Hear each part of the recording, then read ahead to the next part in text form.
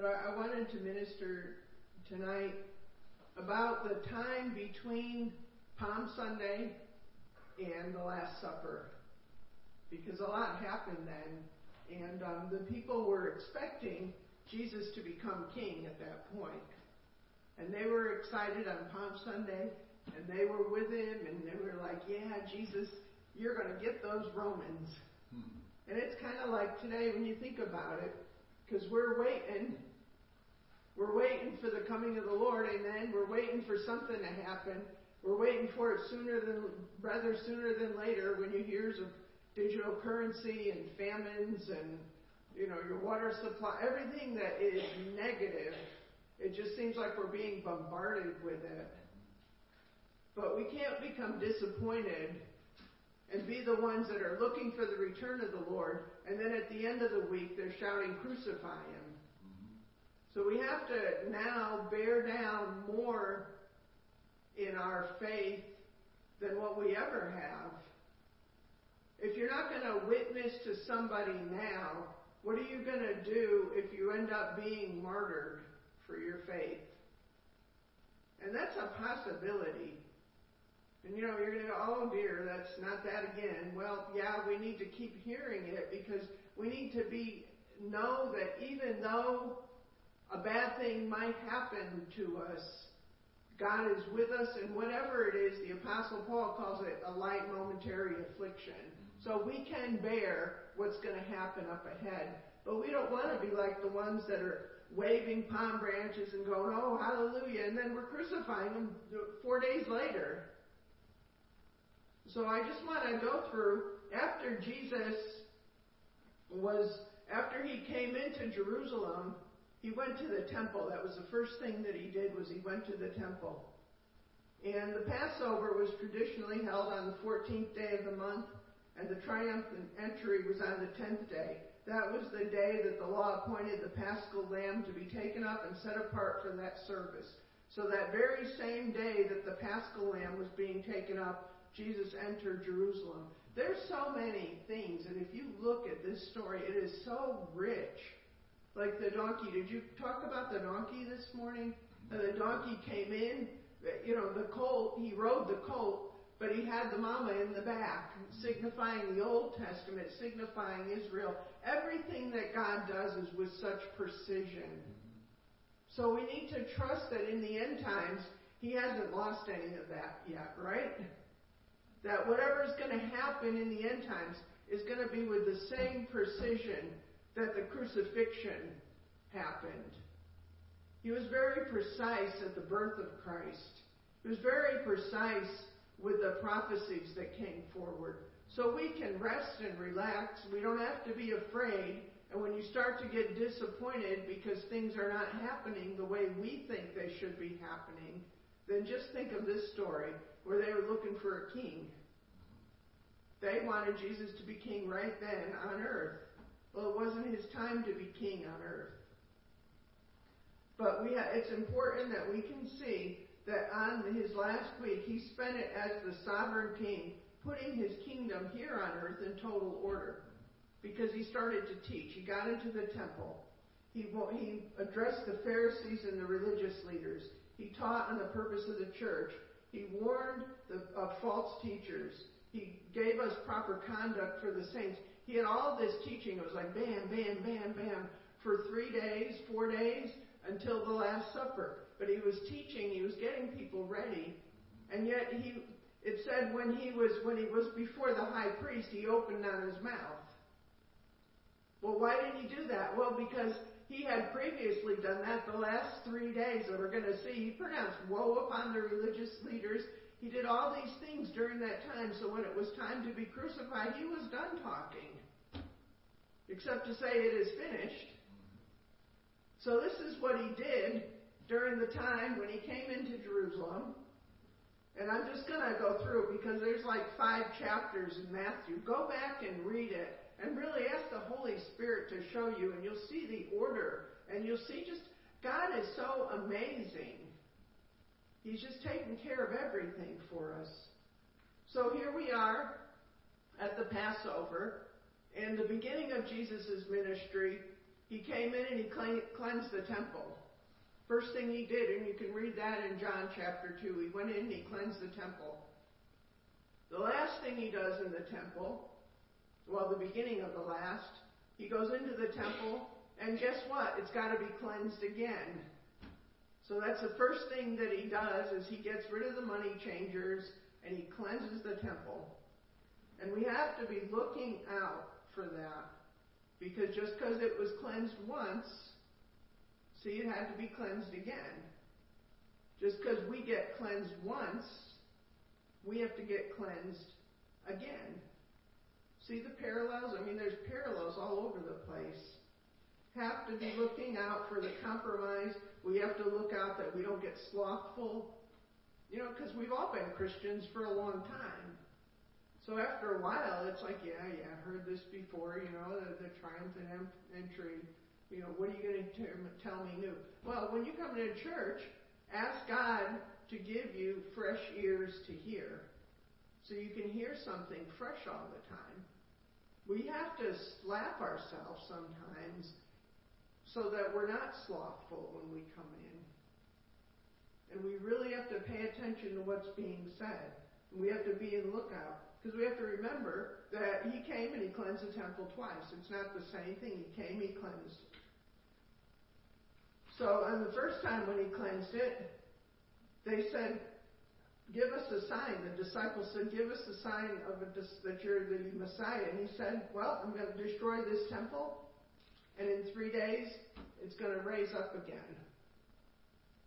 And the disciples remembered that when Jesus was crucified. They remembered that from the first time. So this is what he declared.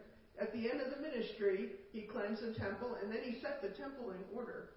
And not only did he declare the temple to be a house of prayer, because he said, this shall be a house of prayer, but he also, in Matthew 21, he called it a place of healing. The blind and the lame came to him, and they healed them in verse 14. He called it a place for children. Amen? And a place for praise. A place for learning about God with the teaching and the preaching of the Word. And all of those are important. So Jesus came and he set the temple in order. And you can go back and read it. And I don't want to read it because, like I said, we're going through Scripture tonight. So go back and read it. And then he left. And on the way to the temple, he got hungry and he saw a fig tree that had leaves on it. So apparently, I've never seen a fig tree, but when there's leaves on it, that means there's fruit. So it's kind of like a teaser. You see leaves? Ooh, there must be fruit. So he looked on it, but there was no fruit on it. And he cursed the tree, and the tree died. The next day, the disciples were like, whoa, Jesus, that's pretty cool. But the fig tree symbolized Israel, full of beautiful leaves, but no fruit. And keep in mind, this is on that time between the triumphant entry to the Last Supper. Keep in mind that time frame through the whole thing. And Jesus cursed the fig tree to demonstrate his authority to release both blessing and curses. And he instructed the disciples to have faith in the power of your words. Your words are important, what you say. What you say about your situation and yourself. And I'm not talking about, creating things with your mouth or anything else, but we do create with our mouth. We do create with our mouth, but not in the way that it's gotten so off balance that if you speak it, you're going to have a mansion and everything. He said, no, according to the will of God, we create with our mouth. Because that's how God created the planet. He spoke it and it happened. He gave us precedent for that. And here Jesus said in Matthew 21 and 22, and he said unto them, verily, verily, I say unto you, if you have faith and doubt not, you shall not only do this, which is done to the fig tree, but also if you shall say unto this mountain, be thou removed and be thou cast into the sea, it shall be done. And all these things, whatsoever you ask in prayer, believing you shall receive. So he gave the fig tree as an example of what? A prayer. Pray. Pray how? Pray in belief. Don't look at these circumstances in the world and start praying in unbelief. Oh God, help me. Oh God, look at this. Oh God, look at that. No, get some scriptures and start standing on it. Pray and believe. Pray and believe. Pray that God would put a shield over you. Pray that God would help you. God would bless you. God would give you wisdom. He said, ask, and ask in belief. Don't just doubt. We have no time to doubt right now. We need to stay in faith. We don't know. I mean, I read things. I'm sure you read things on the internet. This digital currency is coming fast and furious on us. So then what? Well, I don't know yet. What? We'll have to see, won't we? But we just can't get scared of what's going to happen. Because just like God had the plan for Jesus to be crucified, He's got a very precise plan for each of us. And if we just keep going forward, God's going to bless us. He's going to keep us. And whatever needs to be done, we're going to have the grace to do it. Amen? So then He went into the temple after He cursed the fig tree to teach the people. And the people were confronted. Jesus was confronted by the chief priests. Now they were kind of a different kind of bunch. You know, they said they spoke for God. And you think of all people that they would recognize Jesus. But see, he was so anti-Pharisee, anti-Sadducee, that they just got so angry at Him. And they asked Him about His authority in Matthew in 21:23 through 27.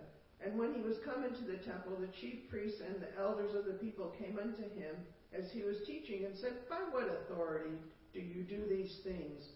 And who gave you this authority? And Jesus had some pretty stout words for them.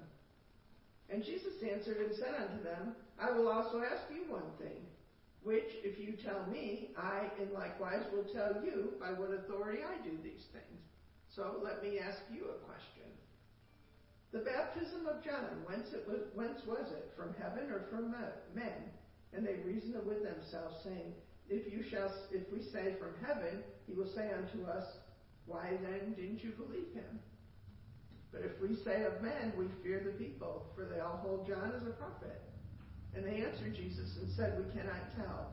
And He said unto them, well, neither can I tell you by what authority I do these things. So He was constantly putting the religious leaders in their place. And every time He did it, they'd get madder and madder and madder. And Jesus exposed them. He exposed their motives. And He said, let me tell you two parables. So I'm just going to go quickly because, like I said, we have a lot. So the chief priests and the elders were in the temple that day, but also there was just a lot of plain old common folks there. So Jesus said, just let me tell you two parables. The first one was in Matthew 21:28, was a parable of two sons. The first son refused to help his father in the vineyard, but he later changed his mind and went to work. The second son said he would go, but he didn't. So Jesus challenged his listeners as which one did the will of the Father. And then He directly said to the priests that the publican and harlots, those who repent, will enter the kingdom before you will. So He just kept poking at them and poking at them. Matthew 21:33 through 46 is a second parable about the wicked husbandman who was left in charge of the vineyard.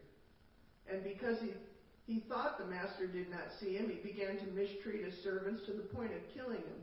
Then the master sent the son, and he said, surely they'll respect the son. And they killed him too. And in this parable, Jesus was letting the Pharisees know that He knew of His plot, that they were going to kill Him. So He kept giving them information about what was going on. And the Pharisees recognized that Jesus was speaking about them, and they were just totally enraged. And I'm sure by the time they got Jesus in that court and they were whipping Him, I'm sure they were taking a lot of this out on Him. And they got the people in the crowd whipped up enough onto their side to scream, crucify Him. And He said in here, He said, but last of all they sent His son, saying they will reverence Him. But when the husbandmen saw the son, they said among themselves, this is the heir come, let us kill him and let us seize on his inheritance. And they caught him and cast him out of the vineyard and slay him.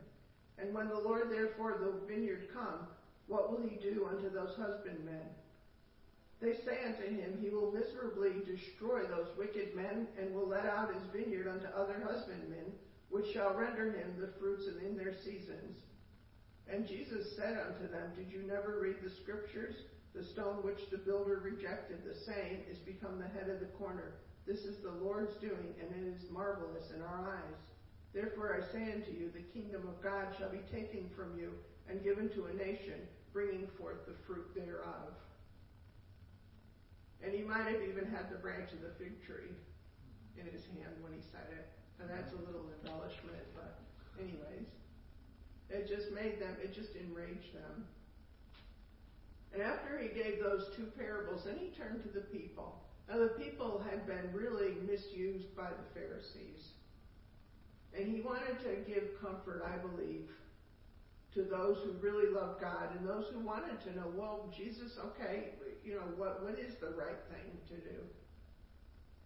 So Jesus in Matthew 24, 1 through 14, spoke a parable about the marriage supper feast. He was teaching that there was one way to get to heaven. The scribes and the Pharisees made it so difficult to follow God that many people probably just gave up. Their long list of do's and don'ts probably discouraged them, but Jesus spoke simply and he gave them hope. That hope that if they did things that God himself required, they would certainly go to heaven. And then he told the marriage supper story. It was customary in those days for the king to provide wedding garments for the guests. And there was one guest at the feast who had on his own clothing. And that symbolized that he was trying to get a seat at the table without going through the king to get the clothes. Jesus said when the king saw that man, he was angry and asked him, do you think you could come in here without the proper garment? And the king said to bind him hand and foot and take him away. So it's pretty clear that Jesus said that there's rules into getting into heaven, that we have to have the clothes of righteousness. We can't do our own self-righteousness. And not everyone who says, Lord, Lord, is going to be in there. So we can't go by our self-righteousness. Only those who have the right garments, which are spotless because they've been washed by the blood of the Lamb. Matthew 24:14, Jesus said, for many are called, but few are chosen. The whole world has been called. And there's no predestination. We've all been predestined to be conformed into the image of and the likeness of his Son. We've all been called to do that. But few answer the call. So the Pharisees, working hard because they were pretty mad, tried to lay another trap for Jesus by asking him if it was lawful for God's children to pay taxes. Is it lawful? I know one ministry that didn't pay taxes and they got thrown into jail. They were surprised about it. It's like, hey, pay your taxes. Follow it. But what the Pharisees were asking was, are the people supposed to follow another king besides God, Jesus? And they were trying to trap him. But he said everybody should be loyal to the government and be good citizens, basically, paraphrasing it. And he said, show me the coin. And he says, whose picture is on it? It's Caesar's. Well, if it's Caesar's, then give it to Caesar. So we look at our money, and what do we say? Well, it's Caesar's. Give it to Caesar. Because our true riches are in heaven. Amen? He said, render unto Caesar the things which are Caesar's, and unto God the things that are God. Jesus stated clearly that support of our government and support for our God should not clash. Even though they're two separate kingdoms, the earthly kingdom with its laws and rules, the heavenly kingdom with its laws and rules, but Jesus came as king and wasn't threatened by the earthly system. Because why? Because the government was on his shoulder. Jesus actually authored government. We need government, not the government that we have. We need a government that's righteous. So we must obey the laws of the land unless the laws of God supersede, which is what Jesus said. That was the bottom line. In Matthew 22, 23 through 33, Jesus established the truth of the resurrection after the Sadducees questioned him regarding marriage in heaven. He said in verse 30, "For in the resurrection they neither marry nor are given in marriage, but are as the angels in heaven." So Jesus just kept answering them, giving them wise answers. So the Pharisees and the Sadducees got together. Now normally they don't like each other.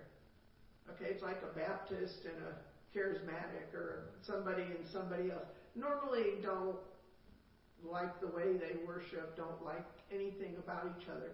But the enemy of my enemy is my friend. So they got together and they decided that they were going to ask Jesus the greatest commandment. So, I can just see them like, well, what do you think? Well, what should we do? Because they're always trying to discredit him. So then one of them said, Matthew 22, 35 through 40, then one of them, which was a lawyer, asked him a question, tempting him, saying, Master, which is the greatest commandment in the law? And Jesus said unto him, Thou shalt love the Lord thy God with all thy heart, with all thy soul, and with all thy mind. This is the first and greatest commandment. And the second is like unto it, Thou shalt love thy neighbor as thyself. On these two commandments hang all the laws and the prophets. So that was kind of the end of that discussion. And then he challenges the Pharisees on his identity, and they didn't answer any. They didn't want no more questions. It's like, okay, I can see that we're beat at that. But their rage only intensified. In Matthew 23, he exposed the religious leaders as frauds. So they're sitting there in their fine clothes because they even though they didn't talk anymore, they're sitting there and they're listening. So in Matthew 23, 1 through 10, he told the people to watch out for the religious leaders. They bind heavy burdens on you, but they won't help you at all. They love the attention of being religious and holy and love the best of everything. But these people are not to be esteemed. He said, do what they say, but don't do what they do. So he was telling the people, watch out for these religious leaders. They're no good. They're not from God. God didn't send them. And then in Matthew 23, here he says, the greatest among you shall be your servant. He destroyed the myth that great people are those who think they're better than everybody else. He said, the greatest among you? First of all, he said, if you want to come into the kingdom, you got to come in like a little child. Well, that's kind of humiliating. And then he said, to top it off, you have to be a servant. Two things, be a child, be a servant, to come into the kingdom. Now picture those fancy guys in the robes and everything else in the back of the room listening to this. So he was trying to help them see the character of God. And he only had 3 days to do it. So then Jesus pronounced 8 woes on the scribes and Pharisees and general religious people. In Matthew 23, 13 through 36, Jesus exposes the characteristics of false teachers and false prophets that claim to speak for God. Now this is not only good for then, it's good for now too. It's the same list because you know what? Nothing ever changes. Back then, people were the same as people are now, except for we have electricity, which I'm really happy. I love electricity. I love running water. I don't know how they lived back then, but I'm glad to have lived here with a little more convenience and refrigerators and stuff like that. But the character of people haven't changed at all. So these 8 woes are also good for today. False teachers, false prophets. First one right off. They are hypocrites. By their attitudes, they kept the people away from the kingdom of heaven. They made holiness difficult, if not possible, to attain. They draw attention to themselves and how great they are, and God is only second to them. So when you see teachers drawing attention to themselves on their great spirituality, or they're great this, or they're great that, get away from them. God is first. God's not second. So they're hypocrites. Number 2, and this is Jesus speaking. Number 2, they deceive the people into thinking they, the religious people, are right with God because they can make long, eloquent prayers. Just because somebody speaks well doesn't mean that they're right with God. All it means is that they can speak well. They demanded that people who could least afford it make huge sacrifices for God. Or the modern thing would be, give me $1,000 toward my new jet. And you're asking for somebody who's making $2,000 a month. Number 3, they work zealously to make disciples for themselves and not God. They were interested in a megachurch with many campuses and not with meeting the true spiritual needs of the people.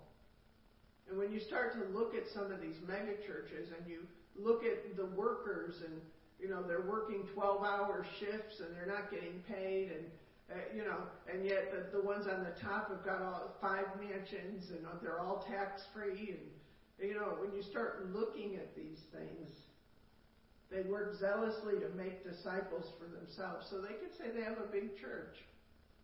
And granted, it would be nice to see a few more people in here. But our motive has to be not so we can have a big church and feel like we're relevant. I want more people so that they can learn about God. I think we're good teachers. I think we have a good program for kids. I think we have a lot of things going for us. That's why I want people in here. I don't want them so Clarence and I could, when we go to conferences, say, ooh, we've got 200 people in our church. No, I don't want to do that. I want it for people. Okay, number 4. The Pharisees and the Sadducees were spiritually blind guides trying to lead blind people in the way. And they were only succeeding in leading the people to destruction. How many churches lead in destruction because they're not giving you the gospel? They're not telling you how Jesus died on the cross. The cross isn't the central thing. Other things can be central in that church. Serving is a big one. The gospel of works. We have to serve. Different things. Money is a big thing in a lot of churches. Number 5, they were self-righteous and legalistic. They would tithe to the exact penny, nothing more and nothing less. Very, very legalistic in their things that they did, but they forgot the things that really mattered. See, if you have to sit down to your prayer time with a clock and let the clock go off in an hour, and you're watching the clock, and then you get up and say, oh, I did my hour's worth of prayer, then you might as well have just not done it at all. If that's how you're going to be about something. God's not impressed that you spend a distracted time. I mean, think about your spouses. If I'm spending time with Clarence and we're out somewhere and he's decided to take me to a nice dinner and I'm looking at my watch all the time, okay, probably another 15 minutes here. How is he going to feel? He's going to feel terrible.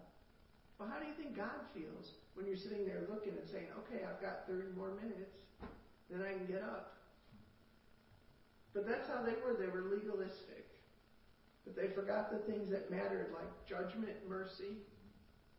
They were meticulous about insignificant things, but they gave no heed to the way they treated people. They didn't treat people with compassion. Number 6, they looked great on the outside because they followed ceremonial cleansing, but on the inside, Jesus said they were full of extortion and excess. Anybody can look good in a suit. I don't mean that. You do. Number 7, they were whitewashed sepulchres, beautiful on the outside, but full of dead man's bones on the inside, just like a grave. No life. Religious people, but no relationship with God. Number 8, you pay homage, Jesus said this, you pay homage to the dead saints, but you plot to kill the prophets of your day. So he kept letting them know that I'm on to you. chief priests and Pharisees and scribes. I know what you're going to do. And he warned them. He said, you're not going to escape the damnation of your actions just because you claim to speak for God. So he gave this warning to them. And then he prophesied that the religious leaders would kill and persecute God's real disciples. And 37 years later, in 70 AD, Jerusalem was totally destroyed. So he knew what he was talking about.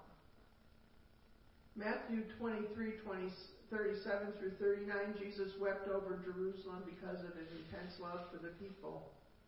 And in a few more days, he would be giving his life for those people. Matthew 24, Jesus departed from the temple, and his disciples privately asked him about the end of days. It was on people's mind even then, and as it is on our mind now as we see the day approaching. And Jesus gave a bullet sign. Beware of false prophets. Beware of wars and rumors of wars. And he gave a little dissertation on that. And we've talked about it so many times, I don't want to go through that. He talked about the persecution of the church. He talked about the Great Tribulation. He emphasized that no man is going to know the day or the time, but when you see the signs, start looking up. Matthew 24, 37 through 44, the destruction of the wicked and the fate of the unbeliever. It was a warning to those who did not believe. But as in the days of Noah, and this is the scripture, but as in the days of Noah were, so shall it be at the coming of the Son of Man. For as the days that were before the flood, they were eating and drinking, marrying and giving in marriage, until the day that Noah entered into the ark, and knew not until the flood came and took them all away. So shall it be the coming of the Son of Man. There shall be two in the field, the one taken and the one left. Two women shall be grinding at the mill, the one taken, the other left. Watch therefore, for you don't know what hour your Lord does come. But know this, that if the good man of the house had known in what watch the thief would come, he would have watched, and would not have suffered his house to be broken up. Therefore be ye also ready, for such an hour as you think not, Son of Man cometh. So it's all these little wisdom things that he's getting in just before he's crucified. And then in chapter 2, 25, he addresses the believers and emphasizes readiness. First parable, the story of the 10 virgins. You can be saved, but not ready. That was the thing. 10 of them were saved. They were all virgins, but 5 were not ready. And those who are not ready are those who take a lazy attitude toward their salvation. Do not be lazy about your salvation. Do not be lazy about the things of God. Those who are lazy will be left behind. We can't afford to be lazy right now. The Son of Man's coming soon. The next parable is the parable of the talents. Those who refuse to use what God gives them for the good of the kingdom will not be allowed entrance into the kingdom. Imagine that. And then he finished the chapter by proclaiming the judgment of those saints who do not do the work of the kingdom. Now, we're not talking about a gospel of works, but we're talking about people who are born again. You automatically want to do something because you love God, not because you want to be seen by anybody, not because there's a need in the church, but you want to do it because you love God. Amen? Those who refuse to show compassion and take care of others to the best of their ability. I mean, you can't save all the puppies in the middle, okay? You can't save everybody. You can't do everything for everybody, but you can do what God has called you to do. It's not hard. It's not difficult to figure out. If you have a grace for it, then you can do it. Somebody tries to step out of something that they don't have a grace for, you'll know it right away because it'll be difficult to do. But we're all called to do something, amen? I mean, some of us can't do the physical work anymore, but we can give, we can pray. There's so many things that can be done. So he said that, those that take care of others, they said, Lord, when did we see you without food? When did we see you naked? When did we see you in prison? And he said, when you've done it for the least of these, you've done it unto me. So it was another lesson on compassion. So when it came to pass, now we're up to Matthew 26. I mean, it goes fast, doesn't it, when you're kind of capsulizing. It's like the Reader's Digest version of it. So Matthew 26, 1 through 2 says, and it came to pass when Jesus had finished all these sayings, he said unto his disciples, you know that after 2 days is the feast of Passover, and the Son of Man is betrayed to be crucified. And still the disciples were like clueless. But I can't be hard on them because I wasn't there, so I don't know if it was just too much for them to imagine, because maybe they also thought that Jesus was going to be king on earth, so they were still holding out that hope. And so after that, Mary anointed Jesus for his burial, and then he had the Last Supper where he instituted communion, confirming the new covenant with his body and his blood. And then he was seized in the garden by the chief priests and elders. So the last thing that he did was he confirmed the covenant with the sacrament of communion. And it's interesting, when he did the Last Supper, he said, and one of you is going to betray me. And they were like, is it me, Lord? I mean, that's how secure they were. They didn't even, think about it. 12 of your friends that you've traveled with for 3.5 years, you're sitting around a table, and Jesus said, one of you is going to betray me. Well, these guys walked together, they stayed together, they did everything together, and he goes, now one of you is going to betray me. And you're like, well, which one of us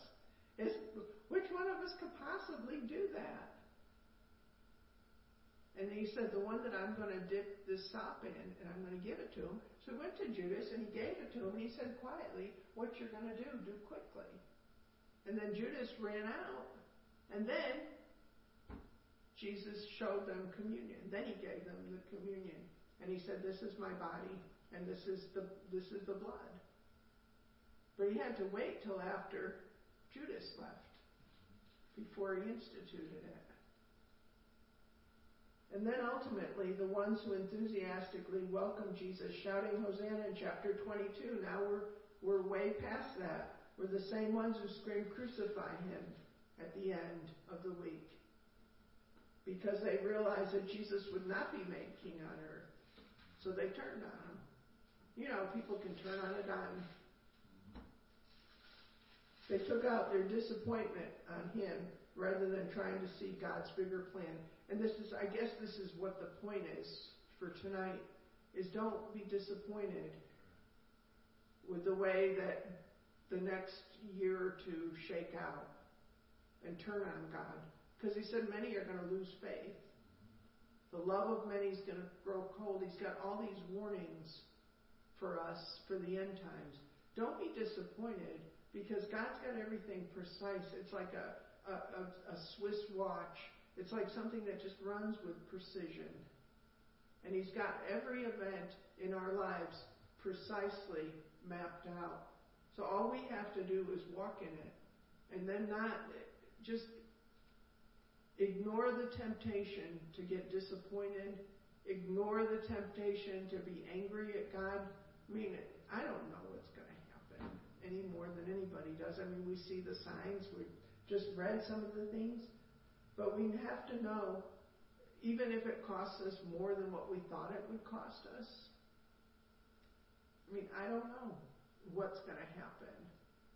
But don't be disappointed so that at the end of the week you're one of those that are yelling, crucify him. And that was the warning that I felt. I didn't sleep last night at all. And this kept turning over and turning over.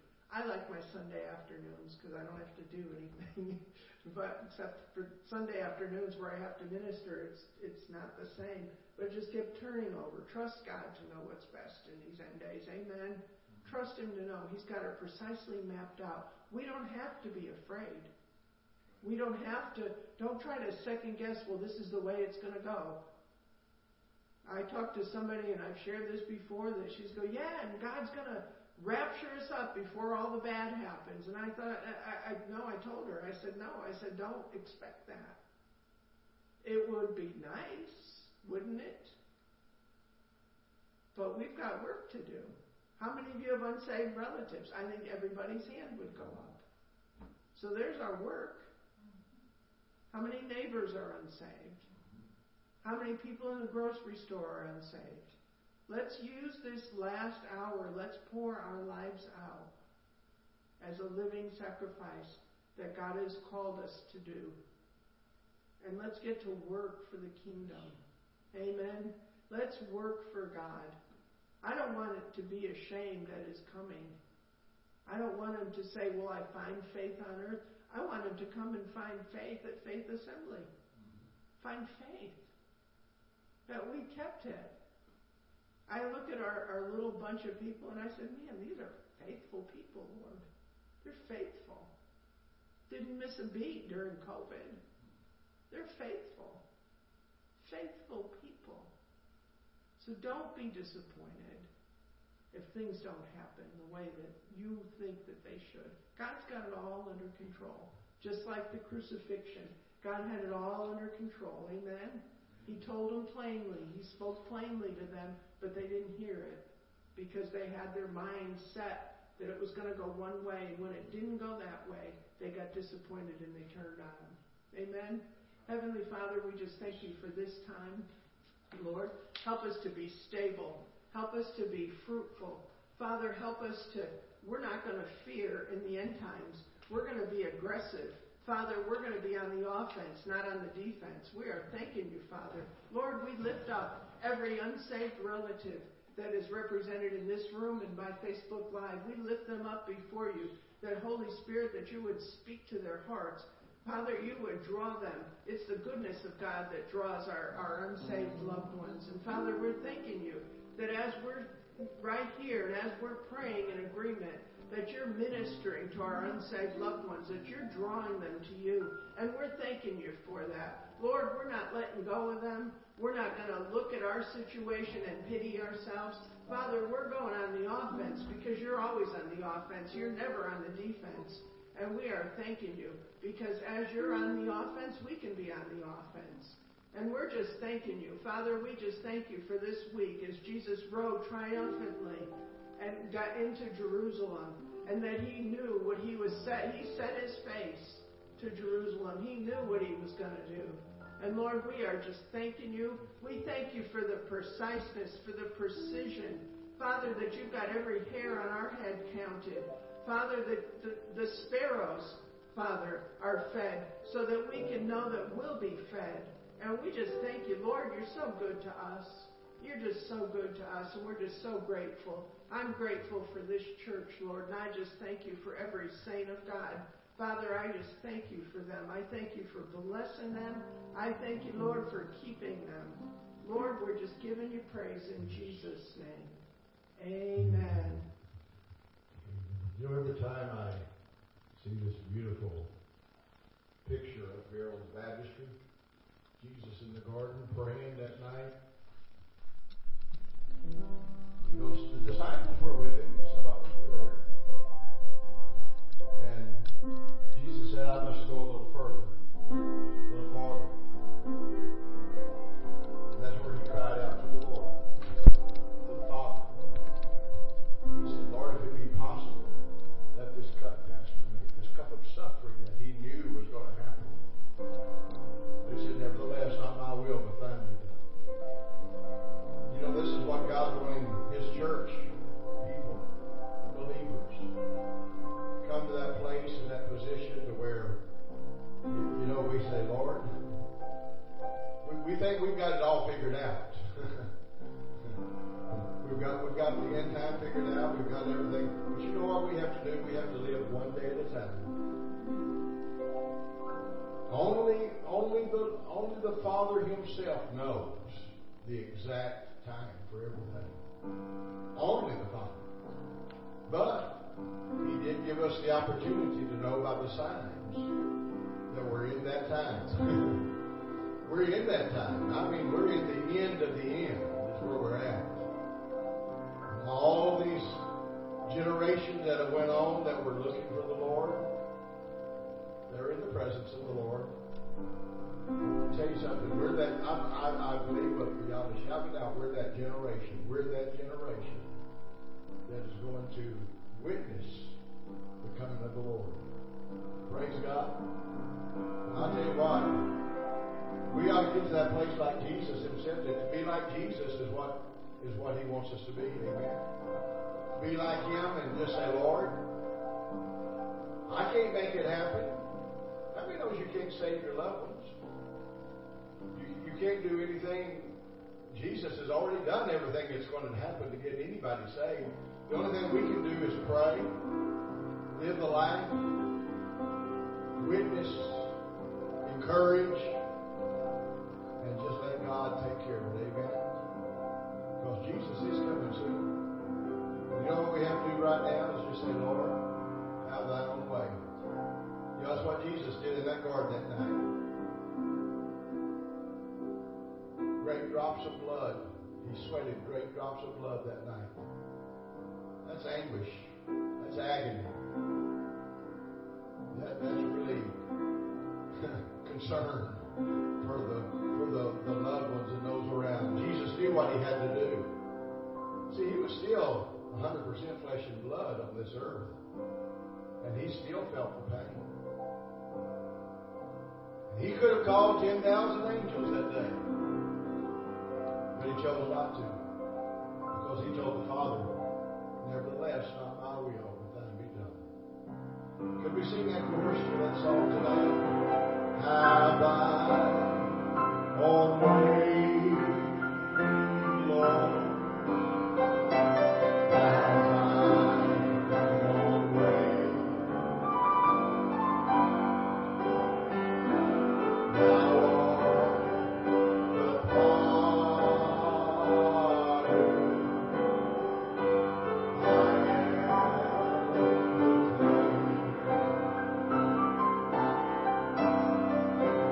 Oh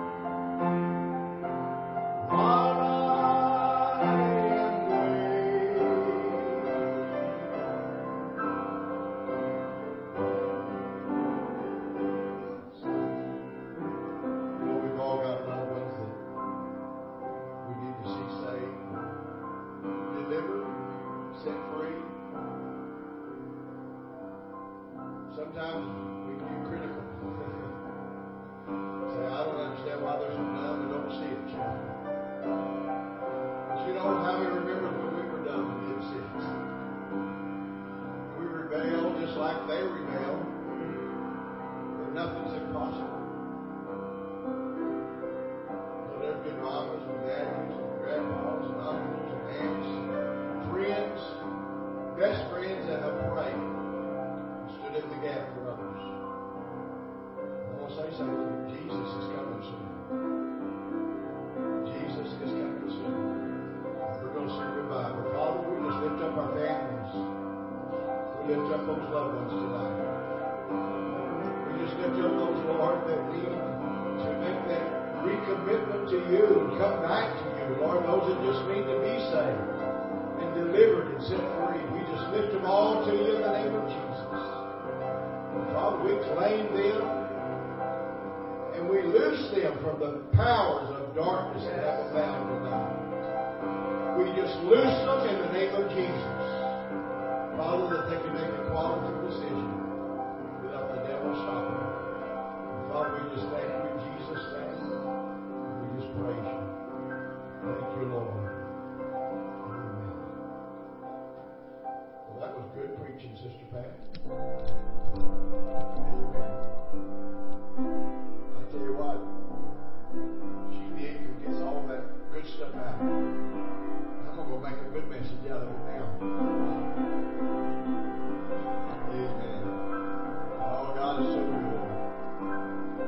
Amen. Let's stand to our feet tonight. Let's remember Wednesday night we'll be going to be back here again and worshiping the Lord. And then Sunday is Easter Sunday, Resurrection Day. People are going to be going to church all over. Some people, that's the only time they go to church. But you know what? I'm believing God. God's going to bring some folks in here. Some people are visiting their family. They're going to come with them, and I'm believing God to touch them. I tell you, we're not going to put on a big production. We don't have the facility or the things to do it. But you know what we can do? We can let the anointing of the Holy Ghost that's in every one of us flow. That's right. As they come in, and God can stir and touch and just renew their relationships. Amen. Amen. Well, Father, we just thank you for doing it.